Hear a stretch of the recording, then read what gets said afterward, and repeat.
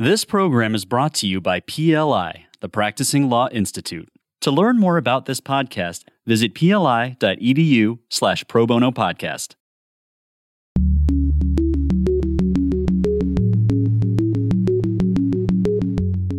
When I was a lawyer in the Royal Australian Navy, I was deployed to the Gulf in 2003. And one of my jobs was actually writing wills for sailors while we were deployed.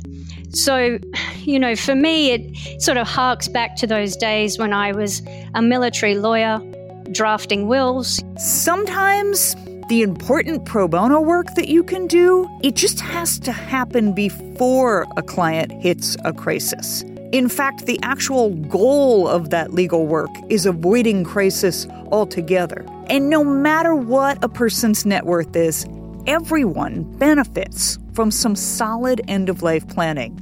And that's true whether you're a 20-year-old deployed to a war zone or a World War II vet in your 90s.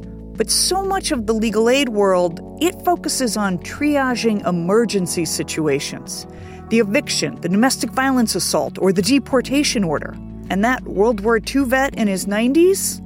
Well, the military isn't sending a lawyer to help rewrite the will he did decades ago. But he will suffer if he doesn't get good planning for health scares, mental incapacity, and passing on his worldly goods. So I'd like to suggest that when you consider what kind of pro bono you might do, you consider the huge impact you can make doing end-of-life documents for seniors and veterans. I always make the analogy of going for your checkup versus going to the emergency room, right? The eviction is the emergency room. You need some help right away. Where putting your documents in place and having the right plan in place is preventative care. To me, it's a no-brainer to get it done.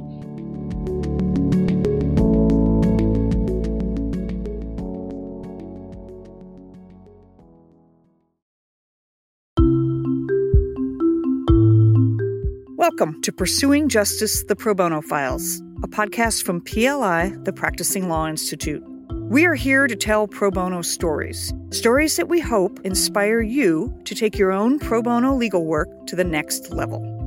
I'm your host, Alicia Aiken. I've worked in civil rights, criminal defense, and civil legal aid, but now I'm a principal at the Danu Center for Strategic Advocacy and a faculty fellow at PLI. And I love getting to talk with volunteer lawyers and nonprofit legal projects around the country about the pro bono work that matters to them. I hope you enjoy these conversations as much as I do.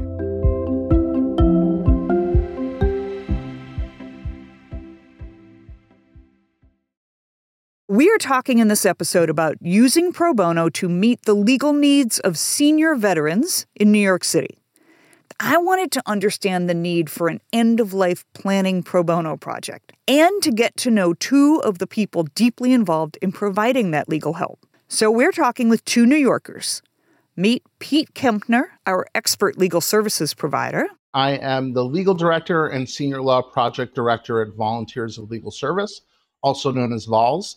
And in addition to that, I am a clinical adjunct professor at New York Law School, where I created and teach the Veterans Justice Clinic.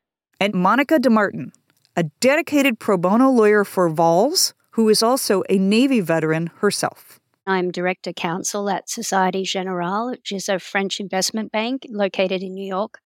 I'm responsible for conducting complete and complex internal investigation. First off, Pete taught me a bit more about the community of veterans that he and Monica work with.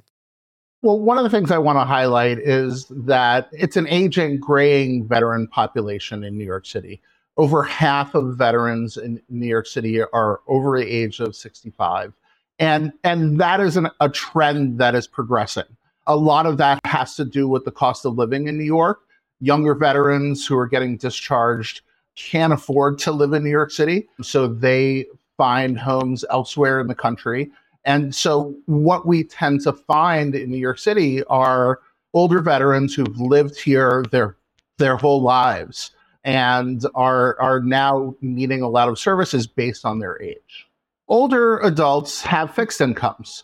And at the same time, we know that the cost of living especially in a city like New York, is not fixed. And so there continues to be pressures on their income as time passes. What do you want people to know about the community of veterans in general? Certainly, we know that there are higher instances of mental health issues amongst the veteran population. Suicide rates are twice as high as they are with the general population. Homelessness is more pronounced in the veteran community. But when we're looking at legal services for veterans, in a lot of ways, it's the same kind of legal issues that are faced by everybody else. But Pete emphasized there are a few important differences about how a pro bono lawyer might be able to help a veteran with legal issues. There are programs that are available to them and organizations that serve them that don't serve the general population. And so in approaching providing legal services to veterans, it's really important to be aware of those programs and services in order to provide competent legal services to them. Pete's whole career has been grounded in something called population-based services. In other words, instead of becoming an eviction specialist or a benefits specialist, Pete has built his expertise on the needs of specific communities. And so taking this integrated, holistic approach to legal services, I think has allowed me to be a better lawyer and to provide better services. And so I spent a decade providing legal services to HIV-positive clients. And then the opportunity arose at my old organization to create a veterans-focused practice. And so I immediately raised my hand. It's a population that I was interested in serving. And it is easy for Pete to come up with examples of how being an expert in the options for veterans makes him better at solving problems for those clients. We had an older adult called Thalls who was facing eviction. He had lived in an apartment in the Chelsea neighborhood for many years with his partner. They had never married. His partner passed away, and the landlord wanted the apartment back. Our client was not on the lease. And, but we thought he had succession rights to the apartment. But because of the fact that they weren't married, it wasn't cut and dry. But we had a really good legal argument there. And we brought in pro bono co-counsel to help us in the housing court case, in the eviction proceeding. But he stopped me at some point and said, look, Pete, even if you get the lease in my name, I have a problem. The rent is $900 a month. And my Social Security retirement's about $950. I can't afford it. But one of the things that we do for every single intake is that we ask, did you serve in the military, or is there a household member that served in the military? And he had answered yes. It turned out that he was a Vietnam-era veteran. When he left the service, he left it. He never looked back. He never went to the VA. He never had any involvement in that world ever again. And nobody really had asked him for decades, but we had asked him. So I said, do you have your DD-214, which is your discharge papers? And he happened to keep it, in a memory box covered in dust somewhere in his closet. And it turned out that he had an honorable discharge. He was a wartime veteran. And because he was low income, we were able to identify that he was eligible for a VA pension. Oh. And so we got him to the VA, got him to apply, and he increased his income from $900 a month to $1,400 a month. And all of a sudden, he was able to afford to live in this apartment that we got him succession rights to. And so if we had not screened for veteran status, if we had not screened for his military service, that fact would have never surfaced. But that fact is what really separated him from homelessness. And so having legal services providers that are focused on veterans can make all of the difference. Knowing the specialized legal options, that's just one part of the integrated approach to representing veterans. Monica also weighs in on some of the unique issues that impact how veterans might engage or avoid engaging with legal systems. In my experience in dealing with veterans have often suffered, trauma or have instances of post-traumatic stress. And so I think that actually impacts negatively impacts actually how they navigate accessing those services or accepting assistance, right? And I think that sometimes, as Pete was saying, it really helps when you have an organization that can help guide them into the services that actually are available to them. So in other words, ironically, there are special services because they're veterans, but also because of the trauma experiences of veterans, it can sometimes make it harder for people on a personal level to ask for help, accept help, and get signed up. I believe so, yes. I think it does. So sometimes they feel that they shouldn't be asking for help. And particularly, too, as Pete was saying, with the aging population, I think it becomes harder, too, to access these services the older you become. Not necessarily thinking about veterans, but thinking about dealing with seniors as well. I think it must become more difficult to figure out what is real help, what's trustworthy help, and what's fraud. There are so many fraudsters who target older folks. I think you hit the nail on the head. Trust is a really big issue that we encounter with our senior law project and working with older adults. Sometimes we can't even get them to pick up the phone. They screen their calls because they are so used to being the target of folks who are trying to scam them. And there is a disbelief. I mean, especially folks who've never accessed free legal services before, that this truly is a thing that's out there and that's free for them. People may not believe free legal help is really available because it can be a scarce resource. Pete's organization, VALS, has been leveraging the skills of pro bono lawyers since 1985 to increase access to free legal help.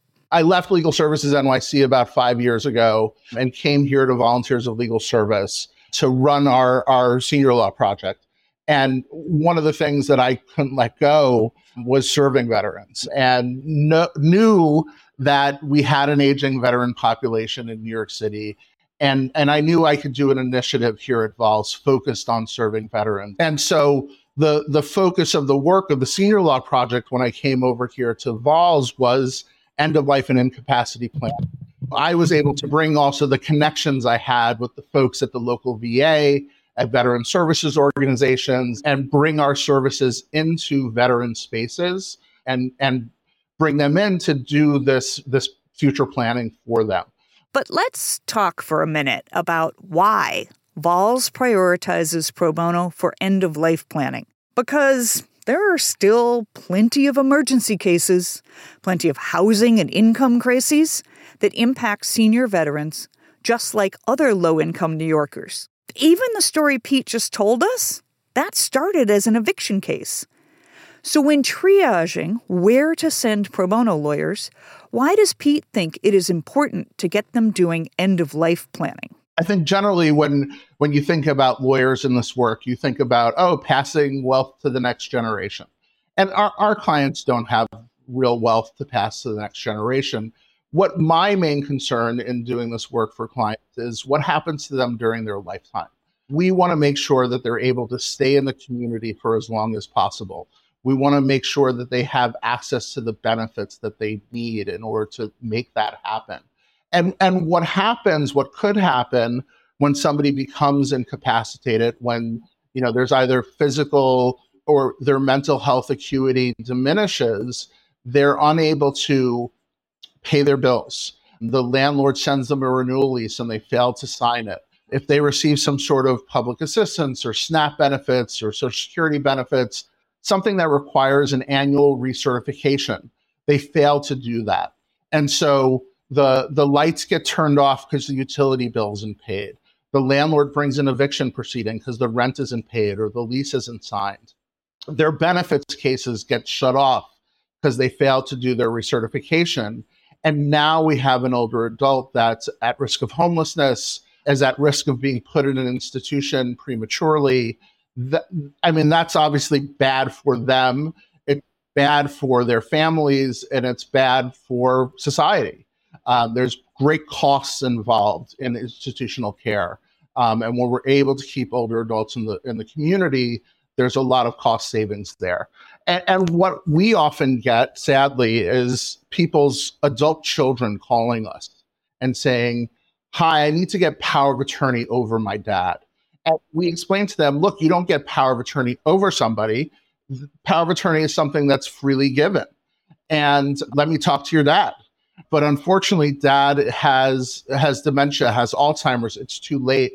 And so then we have to shift gears and give them advice about filing for guardianship. And guardianship is not an easy process. It's a really intrusive process. It also it doesn't happen overnight. And usually they're calling because there's an eviction or there's some other emergency. And this is a process that takes time. And in addition, it's not an easy process. It's hard to navigate the courts. And so they're put in a position where they need to hire a private attorney to file for guardianship. And so between the fact that it is invasive, time-consuming, and costly, but could be avoided if we had done some preventative care here, if we had put the plan in place early on before the onset of the disability, to me, it's a no-brainer to get it done. And you think about those societal costs, and the preventative care is just the smart way to go. I agree with you. It's a no-brainer. How do you inspire older veterans in New York City to get their end-of-life wellness checkup done? That's tough. And a big part of what we do is actually public education. We tell horror stories, right? We try to scare people. But it's tough. And I'll tell you, we have a caseload that's open in our case management system for the project. I think the senior law project in general, we've got about 300 cases right now. I'd say about 100 of those are people who gave us a call. We sent them the questionnaire to fill out about who do you want in the various roles for the various documents. And we're sitting waiting to get that questionnaire back. So it's one of those things where people think, I know I need to do this, but they're just not ready to jump. And it's tough because you have to really acknowledge your mortality. I mean, it's not going to quicken your incapacity or death to sign a will or to sign a power of attorney, but people get that in their heads and they're reluctant to do it. When Pete says they have 300 open cases and 100 of those are people who have not sent in their documents yet, well, my brain gets focused on the fact that 200 people are ready for the legal help. And that means having the skilled pro bono lawyers ready to give the help to these seniors. Now, VALS is really good at finding and keeping great pro bono lawyers, like Monica DeMartin. And Monica has some personal reasons for investing her time with senior veterans. And as a bonus, some really valuable experience helping active duty military folks plan for the worst. To get to know her, I asked Monica to take me way back to the beginning of her decision to become a lawyer. Monica, what drew you to become a lawyer? Probably because I wanted to be a police officer originally when I was a little girl. And then someone said to me, oh, maybe you could become a prosecutor and put those bad people away. And so I thought, oh, maybe I should become a lawyer. But then, once I was a lawyer, I actually joined the Royal Australian Navy. So my affinity for helping veterans is because I am one. So I do really appreciate like the services that are out there for veterans. And the work that you do now, you described as investigations, which is not end-of-life planning. So tell me about what drew you to work with VALS and the Senior Veterans Initiative. Well, I've always tried to do pro bono work. For me, doing pro bono and working with VALS and Pete and all of the other lawyers there, it's an easy way for me to give back my time and my skills. And so for me, I think it's just something that I really enjoy. I sort of try and do as much as I can for veterans.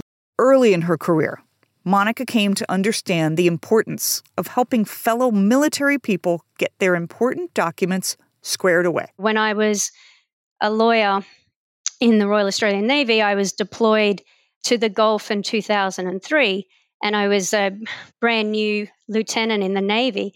And one of my jobs was actually writing wills for sailors while we were deployed. So for me, it sort of harks back to those days when I was a military lawyer drafting wills. The other thing as well is When you're at sea and you're going into a combat situation, there might be risk there. They would often write letters to their families and they would ask me to hold on to them. So for me, as a very young lawyer, first time at sea and being responsible for something that was so important to these sailors, I think that's something that I took great pride in, and I was really humbled by that experience. And so for me now, pro bono work, being able to do that again for the community, I think is really important.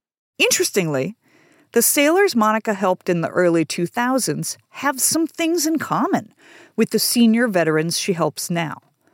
Neither tend to have a lot of assets to pass on, and they need guidance thinking about hard things. So also, sailors in their early 20s, they might not actually own much, and they don't really know who to leave it to. Like, can I leave my car to my mum? Can I leave this to my girlfriend, but we're not married? Those sort of things. But if something does happen to them, their family members will be entitled to something. So oftentimes you have to guide them through, well, who would you like to leave that to? And that's a really hard conversation to have with someone who might be just 19, first time deployed, going into active combat.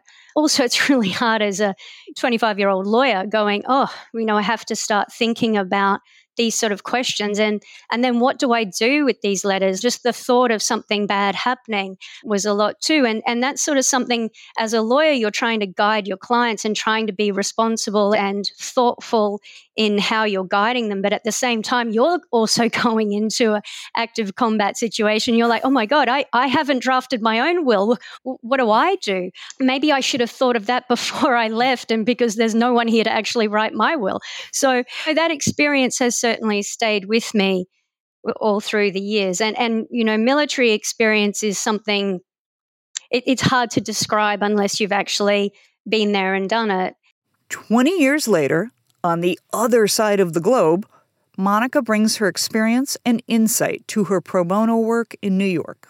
With veterans, when they hear that you're a veteran, it's just an immediate connection. Even though I served in Australia, for the Royal Australian Navy, I'm not an American veteran, but it's an affinity. They know that I can understand what they're talking about. If they were deployed or if they were away from their family for a long time, multiple deployments, things that happened to them in the military. I understand that because I lived through it too. So I think that's an important aspect to take. What made you decide to join the Navy after law school?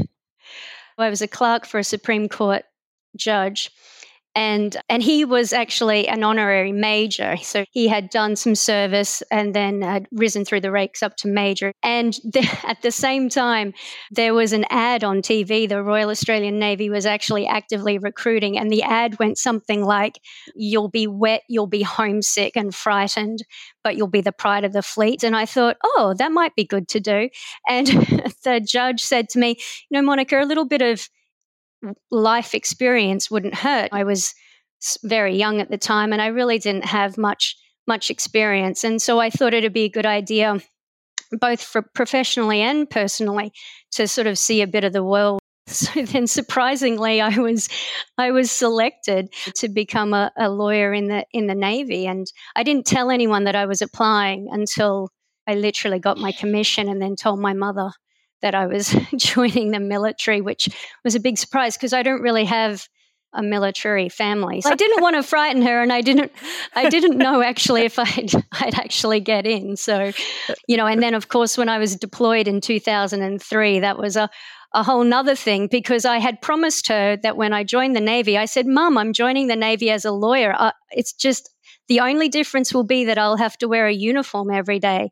And of course, 2 years later, I was deployed for 6 months to the Arabian Gulf. So it was a bit of a surprise to everyone, but it was excellent. And I loved every minute of it. I did some amazing, crazy, wonderful things in the Navy, and it truly was an amazing experience. So you've been deployed to the Arabian Gulf as a legal officer for a ship, and you do internal investigations for a bank now. Those things all sound hard, and you described working with VALS as easy. And so I'm curious, what do they do? What do they do that makes it easy for you to participate? I just think Vols is a wonderfully run organization, and to me, they make it easy administratively. They send out a list of pro bono work, and you can literally, it's like a menu, pick and choose, what you would be interested in, where you think it would, maybe your skills or your experience would fit.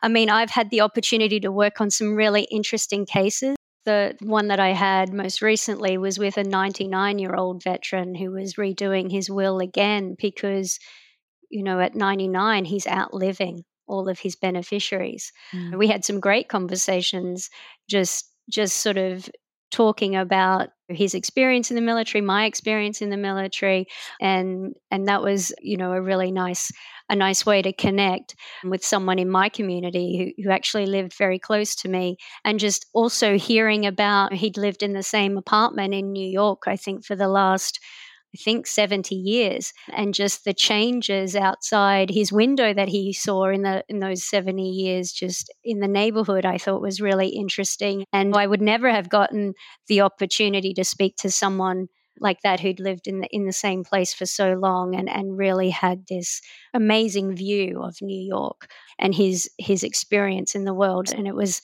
in the end, a very simple will to execute in the end. He was very worried about who he would leave the apartment to, and he was sort of trying to find someone that in his family that he could leave the apartment to. Mm-hmm. So it was really important to him that he was able to execute the will. And so I think Vols just is very good at coordinating and doing all that preliminary prep work.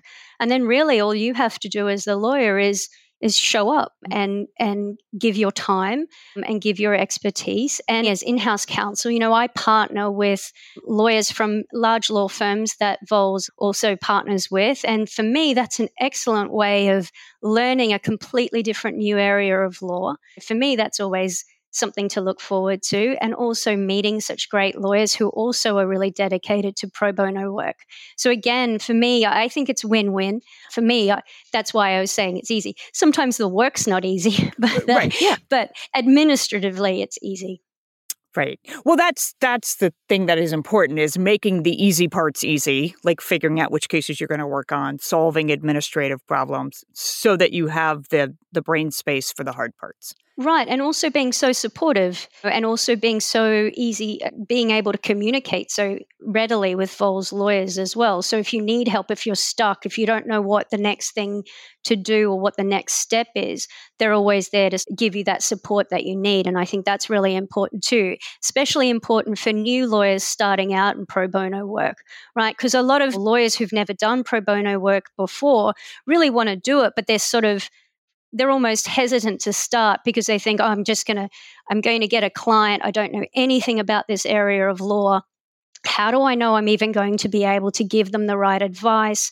How will I even be able to help them? And that hesitancy makes them think again, maybe I shouldn't be doing pro bono work. And I think that's where Vols is really a wonderful organization to actually help lawyers do that, because some lawyers do want to help, and we try to help as best we can, but we're sort of frightened sometimes to do the wrong thing.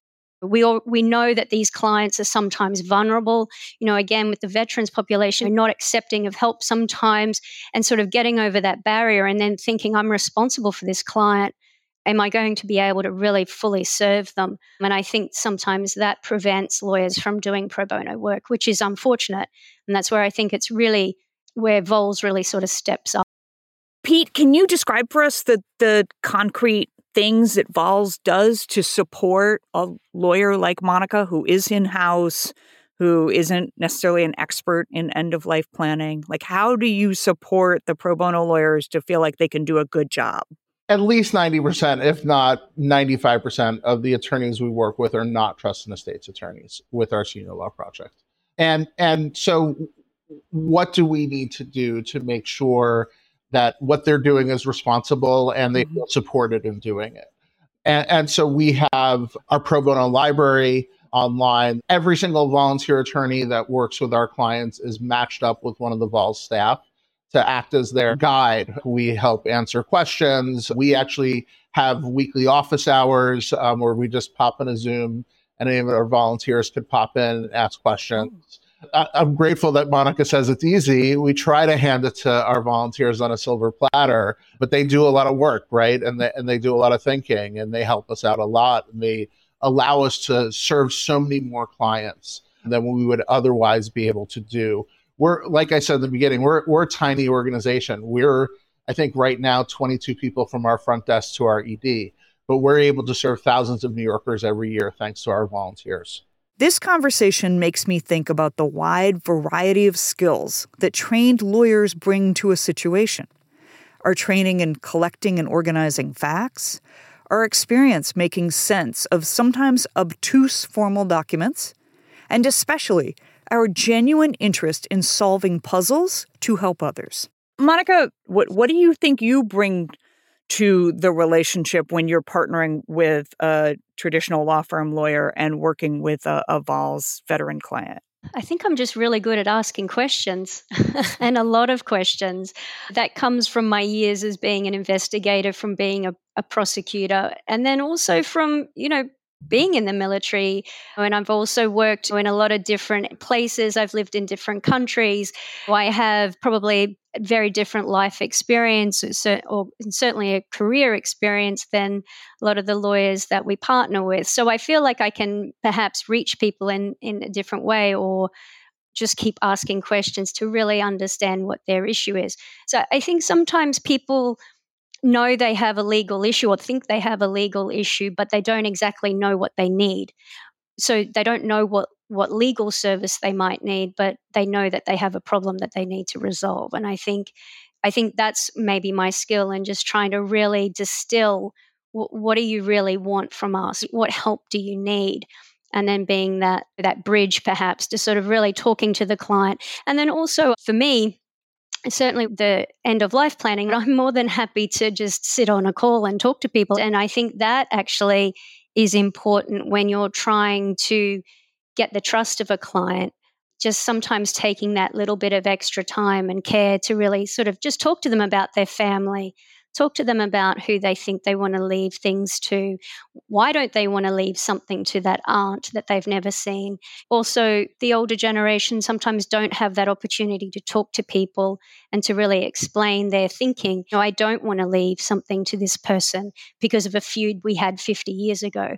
And they don't want to be judged for that, but they also want someone to listen to them about that. I enjoy that interaction between the client and myself in talking about what they want to do and what they think their issues are. I mean, as you describe it, it feels like one of the most important parts of end-of-life planning is that long-form conversation where you're asking questions to understand and not assuming that you know the answers, right? What you do is take a step back and say, I just want to get to know how you're hoping we can help. What are the things you're worried about? What are the problems that matter the most to you? And I think that must make an enormous difference for the people that you're working with. Well, I hope so. I certainly do. I think that human connection sometimes is really important, and I sometimes think it's missing, particularly in more vulnerable communities. People are always so busy. I mean, this is New York. It's so busy all the time.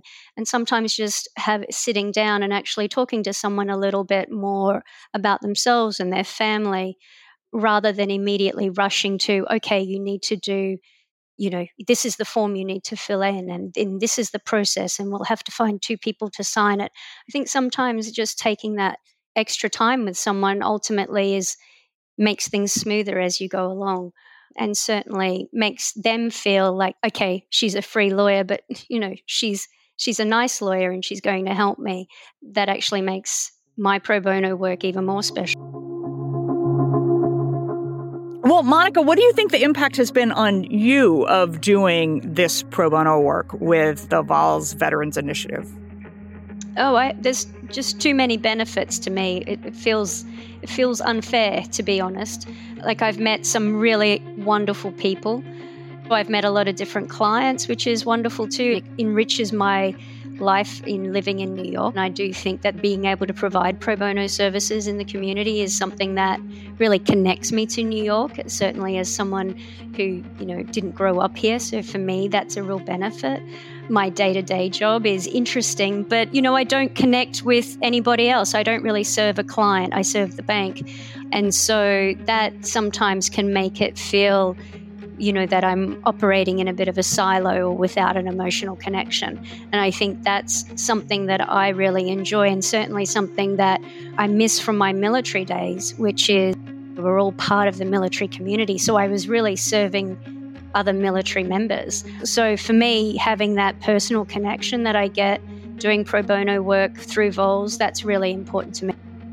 And Pete, what would you say to a lawyer who's like, it sounds interesting and veterans feel important, but I don't really know the area of law, or I'm in-house counsel. I don't know if my company's going to be so excited about this. What would you say to them to get them to sign up and volunteer? Well, certainly don't be scared.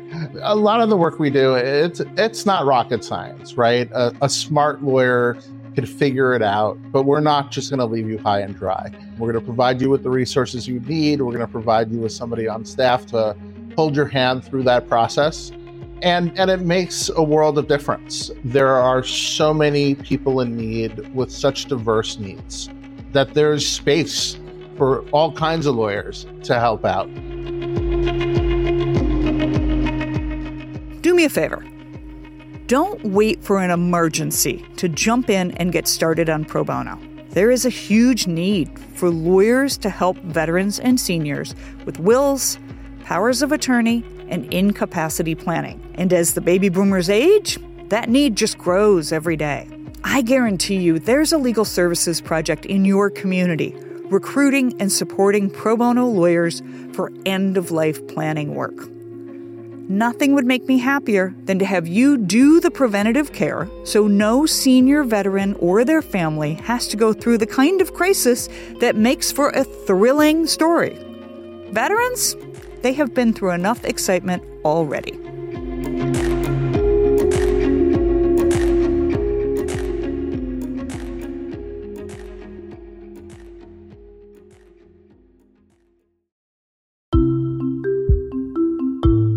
Thanks for listening to Pursuing Justice, the Pro Bono Files, a podcast from PLI, the Practicing Law Institute. This production is dedicated to the pro bono and public interest lawyers working to improve access to justice. A special thanks goes to our producer, Daniel Peinitz, as well as our host, Alicia Aiken. Please note that the views and opinions expressed during this podcast represent those of the individuals being interviewed and not necessarily those of PLI. PLI is a nonprofit learning organization dedicated to keeping attorneys and other professionals at the forefront of knowledge and expertise. For more information about PLI's wide-ranging curriculum of pro bono programs, visit pli.edu/pro bono.